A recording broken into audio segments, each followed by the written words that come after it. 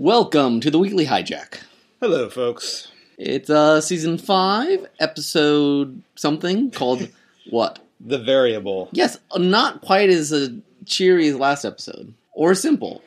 Or as heartwarming as The Constant was. Yes. The Variable has a very tragic elements to it. Not just in the fact that we have one of our beloved characters, Daniel Faraday, dying in this episode, but it's very kind of like a Greek tragedy almost, like being... Yeah, it is. Like Oedipus Rex sort of thing. You know what's going to happen, and it happens anyways. Yeah, this woman who is so... Her understanding of fate is so concrete that, like, she like, no, I have to send my son back so that I can kill him when I was younger. Yeah. So, initial thoughts, Snoopy? How well did you follow all this? Well, this I will say... when Widmore was talking to despairing Faraday. Mm-hmm. When his memory was really in bad shape. Yeah, when he was crying, seeing the plane crash and not knowing why and that sort of thing. Mm-hmm. When he said, Eloise and I are old friends, I knew. Yeah. So I'm proud of myself for having caught that. Good job. It just felt like with Lost and how many dots get connected at different places. Mm-hmm. And then when Faraday was talking to Sawyer and Jack and Kate and begging them to take him to the hostiles, the others. Where Eloise was. And said, my mother's down there. I thought, oh, so that's where Eloise Hawkins and Charles Widmore must have met and, I suppose, gotten together. Mm-hmm. And that's why it's even more scandalous that Widmore had this whole thing going with another woman giving birth to Penny off island. Off island, yeah. Yeah. Well, we've seen before that Eloise and Charles had been on the island since at least 1954. Is it 55? 54, I think they said this episode. 54, okay. Yeah, we had seen both of them during the previous time skips. When they were there. With the nuclear bomb, she was the one that Faraday kept looking at real strange, like... What was your name again? Yeah. My memory of that is vague. Yeah. I remember the hydrogen bomb. Yeah, there was a blonde woman that was there. Okay. And with we the gun and yeah, and we had seen a young Widmore. So, yeah, they both have been part of the others were a part of the others for a very long time. Well, I'm guessing Faraday didn't succeed in detonating the hydrogen bomb, which means that Well, they haven't come across the hydrogen bomb yet, so... I mean, Jack and Kate still know what his plan was. Jack seems interested in it. We'll see what. Of course, Jack seems interested in it. Yeah, we'll see where we go from here. I appreciated learning more of Faraday's backstory. I'm ticked at his mother for telling him not to play the piano. I knew you would be as a musician. Yeah, I think now I liked her at first, and now I think she's an awful woman for just relentlessly. Mercilessly pushing her son to an unreasonable extent, and I mean, I'm of the opinion that that's never good for kids to require them to be the best. Mm-hmm. And I'm struggling with this whole she's pushing him towards his destiny, which is to go back to the island and be shot by her. Mm-hmm. Yeah.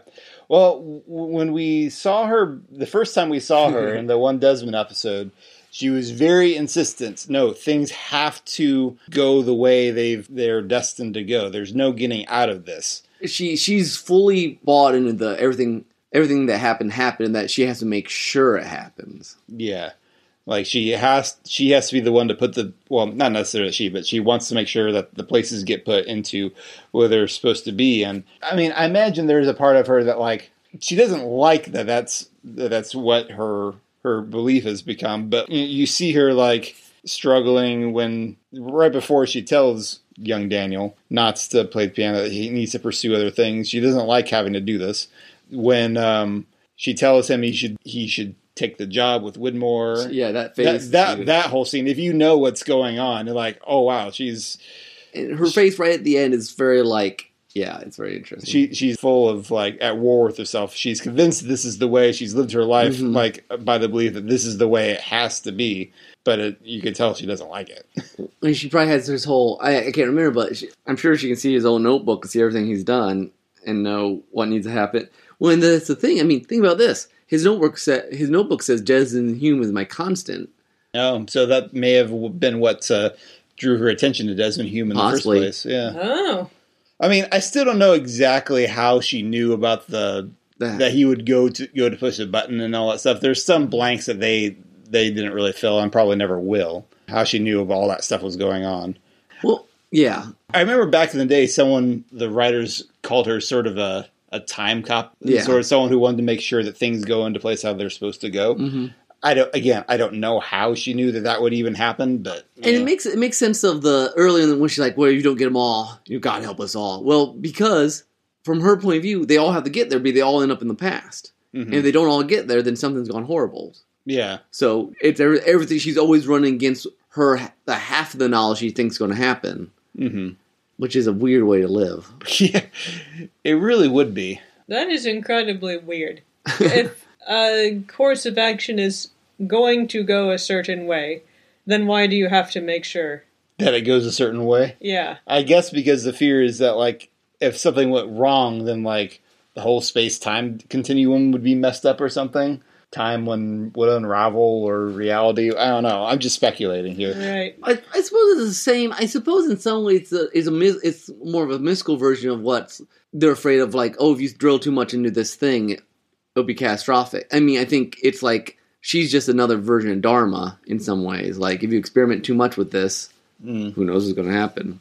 I mean, I don't know that I'd buy it from her, but that's what she's fully invested in.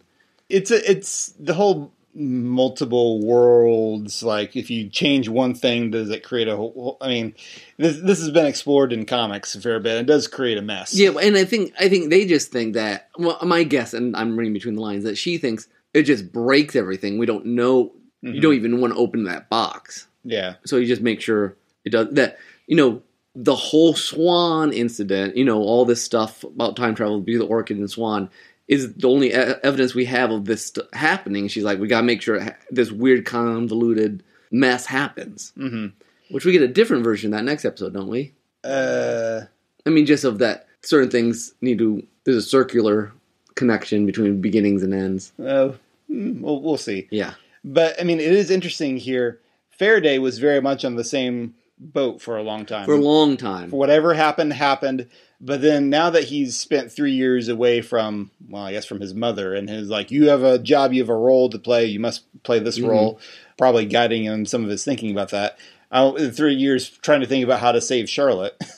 Well, and I think that's true. And, he came back when he saw that the survivors there, and he might have thought, wait a second, I changed something with Desmond. Uh-huh. So he might have thought, hey, I already started. It worked in some lesser format. That's possible. I don't know. I'm reading a lot between the lines. But. It could be. Anyway, I just find it interesting when he was talking about his plan. And I love that. I do love that scene between him, Jack, and Kate by the stream, talking about all right, go over your whole history. Yep. Here's how I want to possibly change that. And he's all about this variable thing. We have free will. We can affect it. It's completely contrary to this whole fate mentality that his mother has been living by. Yeah. He wants to break it. I kind of appreciate that sort of we defy fate sort of thing, but I'm not sure we'll see if Lost really, what it has to say about that. Yeah, because this episode, because I mean, the mother wins in this one. Yeah, so I mean, Faraday died just as she had seen him die before, so... Of course, he made a free choice to get there, but... Well, true. You start talking you start getting really thick in the predestination sort of stuff there. Yeah. Blah, blah, blah. All right. I also let us that conversation, I think I negate it. How? I'm going to detonate a hydrogen bomb. And Jack and Karen's wait, what?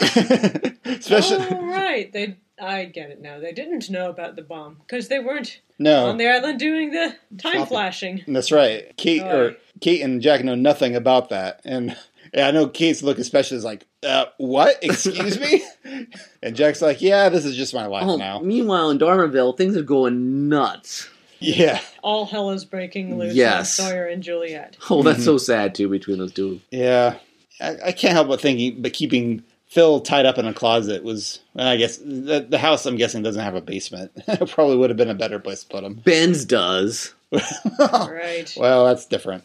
Unfortunately, I don't think he got Ben's house. Yeah, That's probably horses. probably. But it's just like, because since they got back, Sawyer's been trying so hard to keep, and it just kept spiraling harder. It just got harder and harder for him to take care of. And then I think Phil was just the last straw, and Partly thanks. messed up. A lot of this is thanks to Radzinski. That guy is a loose cannon. he is a loose cannon. Like, I'm amazed he lasted as long in the hatch as he did. He's so crazy and so Right. angry at everybody. He's ready to go. Yeah. So- Yeah, I had completely forgotten. Like, that gunfight just breaks out like way more suddenly than I expected. Like, put the guns up, boom, boom, ah! Yeah. And then Faraday says, "Hey, any of us could die." Yeah, I know. Another foreshadowing. Oh boy. Our castaway survivors are getting ready to escape, and of course, Hurley still has that guitar case with him. He's got I, the- can't, I imagine that Jorge Garcia is like, I don't know what I'm carrying this thing around for, but okay. All right. He has to bring it. But yeah, the scene of them all trying to figure out, okay, where are we going to go? What are we going to do? Our life here is over. Oh boy. Yeah. Not good days for Dharmaville. Anything else? We talked about a lot of mind-bending shenanigans. That whole conversation in the woods is great. The kind of reiterating the history of Lost. This is what's going to happen. I remember that one commercial break being like, you needed a commercial break to be able to process stuff. And she was like, what did you say? It's like, explode a hydrogen bomb. And she's like, oh, that thing. Yeah. Oh, Chekhov's Jughead. Yes. Yep. Boy. I think we said before, the bombs in the finales keep getting bigger. They do. Gosh. Oh, really? Anyway. Yeah, anyway, we'll see. We'll see if... We're ramping up very quickly to the finale here. I feel like the next episode we're back in 2007. At least for a lot of it. Yeah. I think we do some Darnville stuff to get things ready for the finale too, but That could be. I think we do a lot of Lock Ben stuff.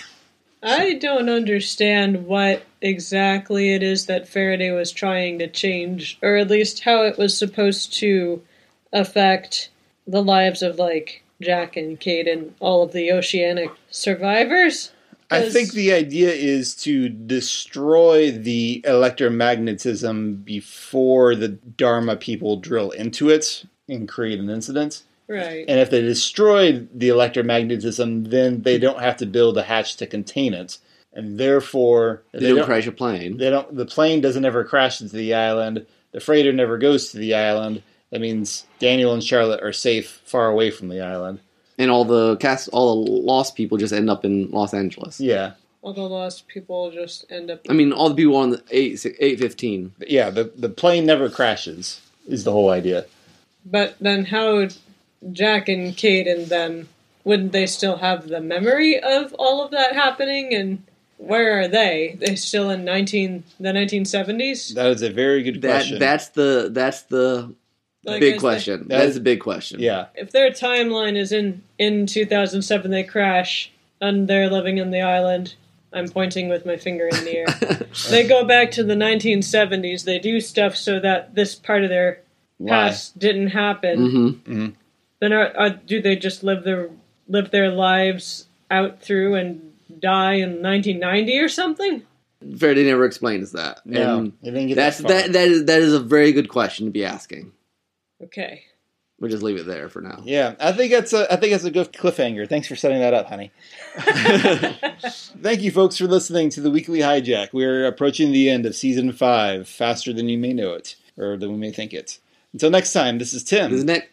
And Timothy's wife, Janelle. Yay! Bye-bye.